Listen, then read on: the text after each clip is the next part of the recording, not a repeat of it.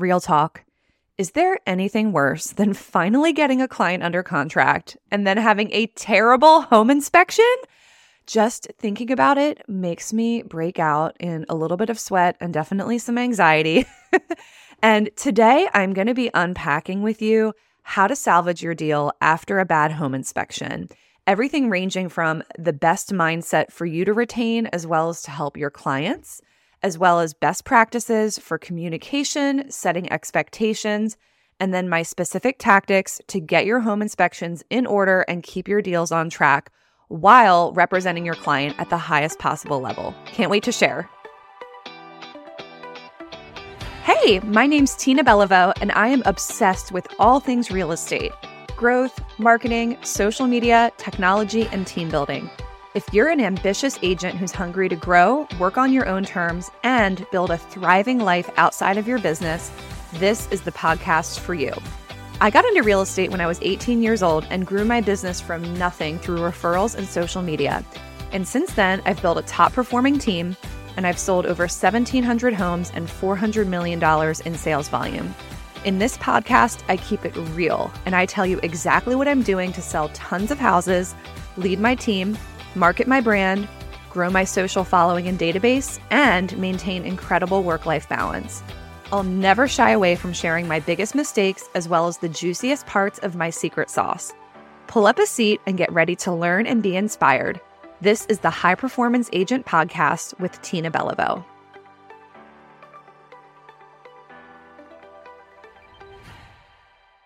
Welcome back to the High Performance Agent Podcast. I'm your host, Tina Belliveau, and today I want to talk with you about salvaging your deal after a bad home inspection. Yay! First of all, is there anything worse in real estate than having a terrible home inspection? Whether you're the buyer's agent and your client is absolutely terrified and overwhelmed, or I think this is actually worse when you're on the listing side and you get the enormous punch list of repairs that you have to research, and you know you're going to have to deal with it, and you know your seller is going to die when they see it, and you've got to figure it all out. So it just gives me heartburn to even think about. It is definitely in my top 3 least favorite things about selling real estate. And, this is sort of this hasn't felt like the topic of the moment in a way, depending on where you are in the country or in the world. I'm in Baltimore, Maryland, just as a reminder, depending on how your market's been over the last 3 years, basically since the pandemic started, home inspections have been less of a central issue in a lot of our transactions. We've had more deals than ever that were completely inspection free, which was really mind blowing to me at first. Now I've gotten completely used to it. Or we had a lot of as is, or understanding that there would be no repairs and just checking for major issues and all of that. And I think at the middle of last year, 2022, interest rates went up and the market started to normalize to some degree. And we are back to having more of our listings be inspected and more of our buyers asking for repairs. As we've gotten back into spring, things have gotten crazy again. But we've definitely seen more of the old dynamics. And I recently had a conversation with one of my team members that inspired today's episode. So thank you, Bethany. And I will say, just a little bit of my backstory, if you don't know much about me yet. I've been in the business since 2004, and I really built the core of my business in the trenches through the 2008 through 2012 recession. And that was a time where things were really hairy because it was a total buyer's market. And it was a time where home values were going down, buyers were getting cold feet. It was totally customary to do an inspection and send over an enormous punch list of stuff to do, kind of be demanding. And it was one of the most, I will say, one of the most unpleasant learning curves of my career. And maybe you're in some sweet market where everything's new and really lovely. But in Baltimore, Baltimore City, the homes were built in 1900. Even the parts of the suburbs that I sell in were, developed in the 60s and 70s. So I would just say it's never been an easy thing. And I'm not dealing with a ton of new construction, that's for sure. So I just remember there was a point in my business where I was having deals fall through way more frequently than was tolerable or acceptable to me because of home inspections At the time, a lot of it was on the buyer side. And then when I started focusing really heavily on listings, at my peak, I was selling like 80 to 90 listings a year. And then I was on the whole other side of the equation of keeping my deals together, creating solutions to problems, and making sure that my clients, whether I was representing the buyer or the seller, were, of course, very well cared for, advised, properly represented, and that I was looking out for them and making sure they understood the implications of everything that was happening. So yeah, we just recently had like a really hairy home inspection request on a listing of ours, and it kind of just brought back to the front of my mind all of the things that I've learned over the years to keep my deals together and do right by my clients and set proper expectations from the beginning. So I basically before recording this, I wrote down all of the things that came to mind for me. And then I ended up bucketing them into kind of three main areas. The first is mindset. So when your inspection process is getting rough, how can you manage your own mindset and then the mindset of your clients and perhaps the agent on the other side? The second thing would be my best practices for communication and expectation setting, because I came to understand that an ounce of prevention with what was going to come down the pike. Like I would always tell clients as soon as we were under contract, especially on the listing side, like, congratulations, just so you know, we're done round one of negotiations. There will be a round two. And just like prepping people that like it's not over, it's not quite smooth sailing yet, more is coming. And I think like any human being, when I know that something's coming, I don't have to deal with feeling blindsided, surprised, hoodwinked, whatever, fill in the blank, whatever words you want to use. And it's at least less of perhaps an emotional reaction. So that is where expectation setting and good communication is everything. And then the third bucket is I'll give you some of my favorite tactics to problem solve and like really get your deals across the finish line. So we'll start with mindset. So we all know, like if you've been selling real estate for even a minute, you know it's emotional, it's scary. Money brings up all kinds of understandable feelings for people. So the first mindset tip I will give you or remind you of is it's your job. I'll speak for myself. It's my job to be the adult in the room. And I think about this a lot as I'm learning how to parent a toddler. My son is only 21 months right now, so it's not like I have a lot of wisdom to share, but like step one is just to validate their emotions, and like however they feel is how they feel. And I need to be okay with how my client feels, because if I'm going to like react to their reaction, it is just a tidal wave of, first of all, not super professional. And second of all, just not like productive. So like the biggest thing is however they feel, I think it's important to validate and let them know that they are heard and understood before you start to logic them. I had such a good laugh with my husband over the weekend. I said we were fighting. He was like, no, we're just arguing. But we were heatedly debating something. And then later when we were like apologizing to each other, I was like, you were just logicking me when I was emotional. Like, you don't bring the logic when I'm still emotional, like wrong timing. And we had a laugh about it. But I think that is like the core of not just like communication, but like having like real relationships with people is like to be willing to hear their emotions and know that, and have them know that you understand and that you care. Because if you betray their emotional trust in you at this stage in the process, it is so hard to problem solve, because they might start to wonder, whose side are you on really? And, you know, you don't care how I feel anyway, or you just want the commission. You just want to get the deal done. You just don't want to start over and find me a new house. I'm sure you could also fill in some other blanks. But I think it's all about trust and rapport first and foremost. Then you get to become the problem solver. And validating someone's emotions can sometimes take 2 seconds. Sometimes it takes a lot longer. The point is to go there first and then go into problem solving mode, because as the agents, we are hired to solve these exact types of problems for the layman who doesn't deal with this every day. They don't understand the nuance of repairs. They may not even understand words and phrases in the inspection report or the repair request. They certainly generally don't tend to have the kind of connections we have as realtors, having contractors and names for this and that. So for them, they see a list of items and it's a terrifying problem. For us, it's like, oh, I hate this, but I've been here 1,000 times and I have resources for this and I can see through that and I already can pick this apart. So taking on that you're the problem solver and letting your client know that like, I'm going to solve this for you or with you. Like, I'm here for you. I've got this. And that's really kind of the next piece I want to say is like your mindset will be contagious to your client.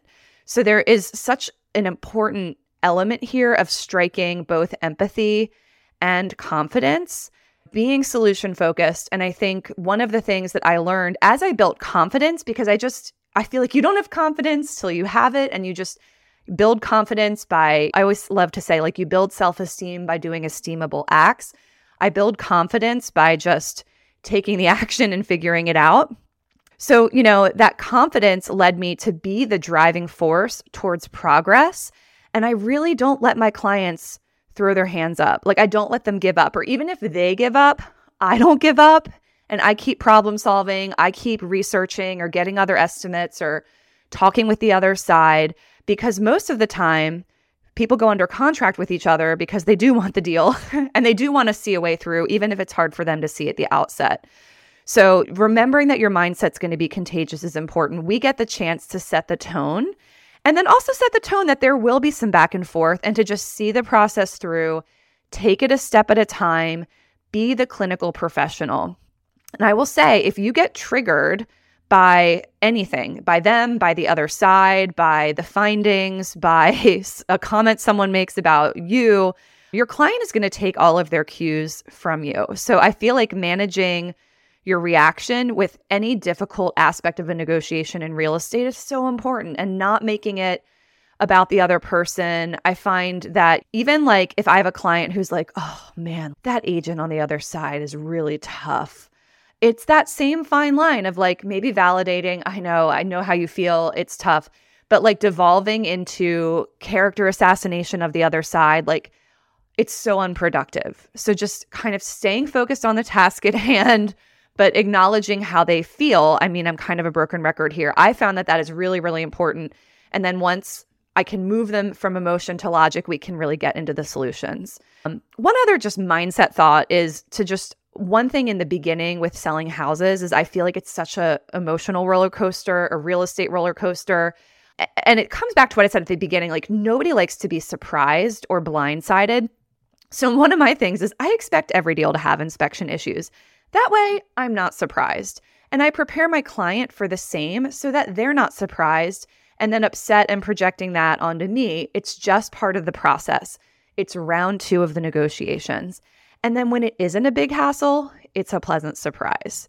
So those are my key mindset tips. And the last thing I would leave you with is don't present the findings to your client until you've handled your own reaction, if you've had one. And I would say this about anything. Don't present a terrible contract when you're still having a moment, whatever the case may be.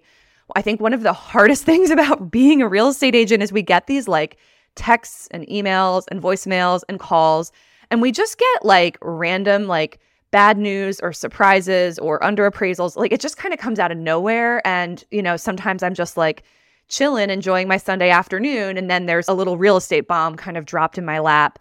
I'm not a big believer in doing anything at night, for like boundaries and personal sanity, unless like time is really, really of the essence. But B, like I'm at my worst, and I'm not like a morning person per se, but by the end of the day, I'm the most tired. I'm the most worn down from everything that's already, maybe not gone as easily or beautifully as I would have hoped. So I find that I have better perspective in the morning. So I think it can be easy to have this sense of urgency to just deal with things. But on the flip side, just picking timing is wise. So that is my thought on like mindset. It's sort of like handling yourself, handling the other side, and like maintaining this sort of empathy, confidence combination. And then from there are some like communication and expectation setting tips. I have a lot of thoughts on the seller side specifically, but I will say the biggest thing I learned with expectation with buyers was I just became better and better at showings about pointing out things that I knew were going to come up. And this comes with experience, right? You go to lots of inspections, you learn about all the things from like noticing when outlets don't have a third prong that they're not grounded. And like, this is like a big thing in like Baltimore City, like electrical that's like really old. And like flagging things to people before you go under contract, and then educating and explaining and giving context. Because I think one of the things that blows my mind that like I see it happen over and over again, but like is just such a phenomenon with buyers is when people are scared, they just assume the worst case. Like they will see the broken out, they will find out that their outlets are not grounded and assign a $10,000 price tag to it in their head. Like, oh my God. Now, some people are savvy and, DIY and maybe not like worst case scenario thinkers, but for a lot of people, it's just not their wheelhouse. It's not their comfort zone. So they're going to kind of assume the worst. And it's our job to educate them, not outside the boundaries of like your knowledge base or your real estate license, but just really helping people understand what they're getting into. Then when the inspection comes and you've really, obviously you're never going to catch everything an inspector catches, but like you've really flagged things and educated them, people are so grateful because they're like, wow, like she or he really, really looked out for me.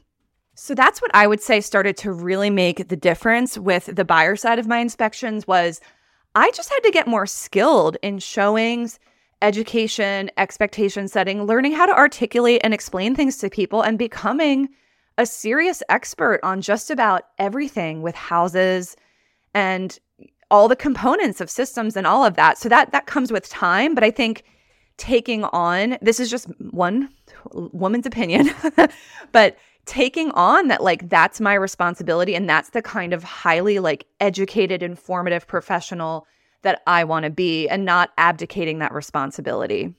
So that's what I would say would be my biggest tip on the buyer side is to consciously work on your skill set and your communication around how it's all going to go, what's going to maybe be found, helping them understand that you're not an inspector, but you're here to really give them the preview of what could come. And then how the process is going to go and what's typical to ask for and what isn't, what the contract allows and what it doesn't. On the flip side, once I started doing a lot of listing work, I noticed a phenomenon where my sellers were outraged to receive the repair request list because they first of all, like back to what I've already said, like they, maybe hadn't like mentally planned for it, but they also hadn't budgeted for it. And I wish I could remember who to give credit to for this concept, but someone just told me, oh, I always tell my sellers to budget 1% of the sale price at the listing appointment, and I include it in my net sheet. And I was like, oh, so this might be your like tactic to you could just stop listening to the podcast right now. That was a game changer for me. And 1% may not be the right percentage for your market or your price point or the kind of housing stock. So think about that. But in my experience, if I was selling like back at this point, like my average sale price was like $300,000. It's a lot higher now, thanks to my work towards building my luxury portfolio and also the market increasing. But back then that was my average. So there was a line item there that they should expect that they're probably going to spend about $3,000 on a repair. And that was part of my conversation at the time of the listing, saying, here are all the things realistically that are going to come down the pike. It's my job to negotiate this number down for you to the best of my ability. But at the end of the day, if there's an issue with your house that is a medium issue or a bunch of small ones, it's probably going to add up to this number. And if there's a huge issue that you're not aware of or you're not thinking to tell me of right now, something way more significant like a full roof replacement or brand new HVAC, it's going to be more. But it just set the tone from the beginning that there were going to be expenses and for them to be mentally and financially prepared for it, to have budgeted for it, to be good with it. And then again, whenever I could keep it under that 1% later, you better believe I would point it out to them. But expectations are everything. So that's probably my favorite tip of how to get ahead of it. And then again, like I already said earlier on, is just always reiterating, okay, round 2 is coming. We've still got to get through the inspection. Yay, we're under contract. And yes, let's celebrate. We're all going to celebrate. It's the biggest milestone, but round 2 is coming. The second thing is just kind of hand in hand with that.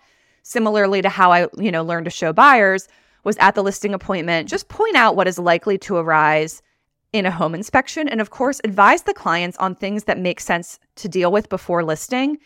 And then which ones, in your professional opinion, might be better to wait and see. And again, some education on the pros and cons of basically how much money you dump into a house before you've even gotten to that point, depending on the house, the client, their finances, the heat of the market or lack thereof.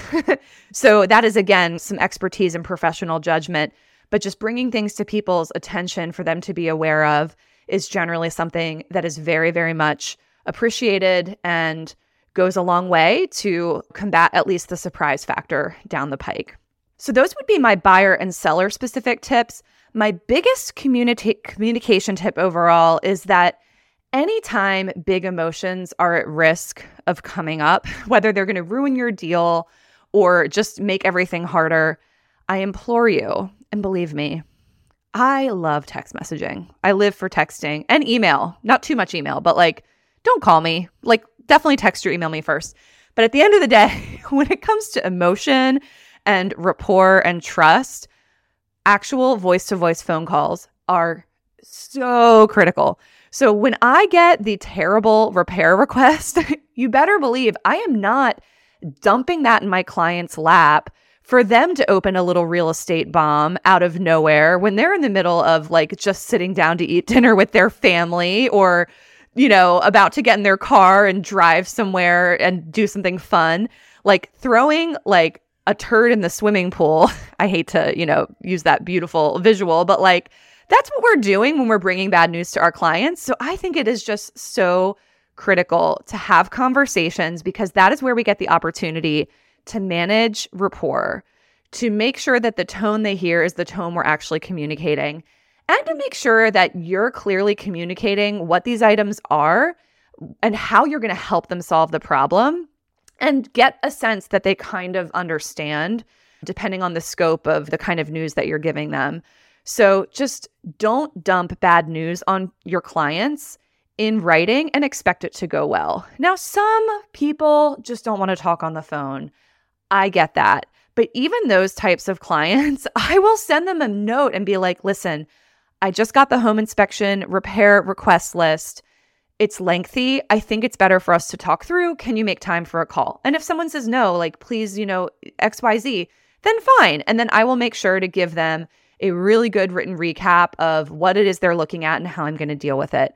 But dumping bad news is never the pro move. It's sometimes the easier, softer way to not have to deal with someone's reaction or not have it jack up, you know, your schedule in the middle of what you're doing. So that's where I say, well, maybe you just need to go to sleep and do it tomorrow, or set aside a time where it's not interfering with something else you need it to be doing. So those are my thoughts on communication. And then we're going to wrap up with like some specific tactics of like, okay, you've this like long list of problems. How are you going to figure it out? On the buyer side, you know, we're dealing with overwhelm in these scenarios, whoever you might be representing.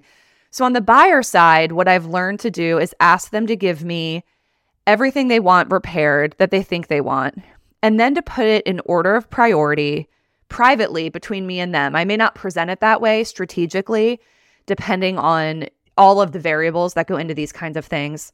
But I have them give me their priority. And what that does is it does help them move from emotion into logic and start to figure out what their priorities are, which then makes it easier for us to problem solve in a way that will align with their goals.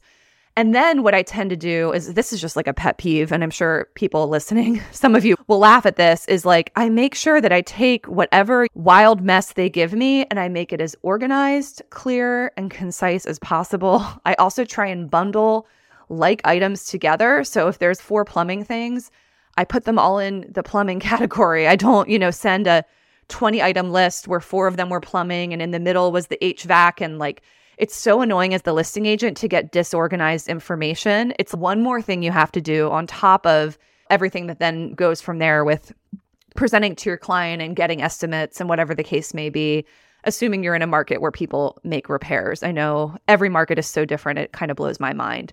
And on the flip side, same thing with the sellers, as I say, be the organized one. So your seller doesn't have to. Like, they are hiring us to figure it out and solve the problems and create the solutions. So one of my other little systems is, I guess this is the second time I'm bringing up spreadsheets today. So you can imagine I do like spreadsheets when they serve my goals. I make a spreadsheet, and I'm talking about when you get something that's kind of messy. It's a whole bunch of stuff. It's not just 1 or 2 clear-cut things. I make a spreadsheet with each line item, and I have a template for this. I break it down by like category. Again, is it plumbing, electric, a general contractor, whatever the case may be. And then I start to plug in, who am I going to call for an estimate? When can they be there? And then there's a spot for me to accrue all the estimates. And then most of the time, I'll share that out with my client at whatever time is most appropriate so they can, again, see the facts and the logic and de-escalate their emotions around it.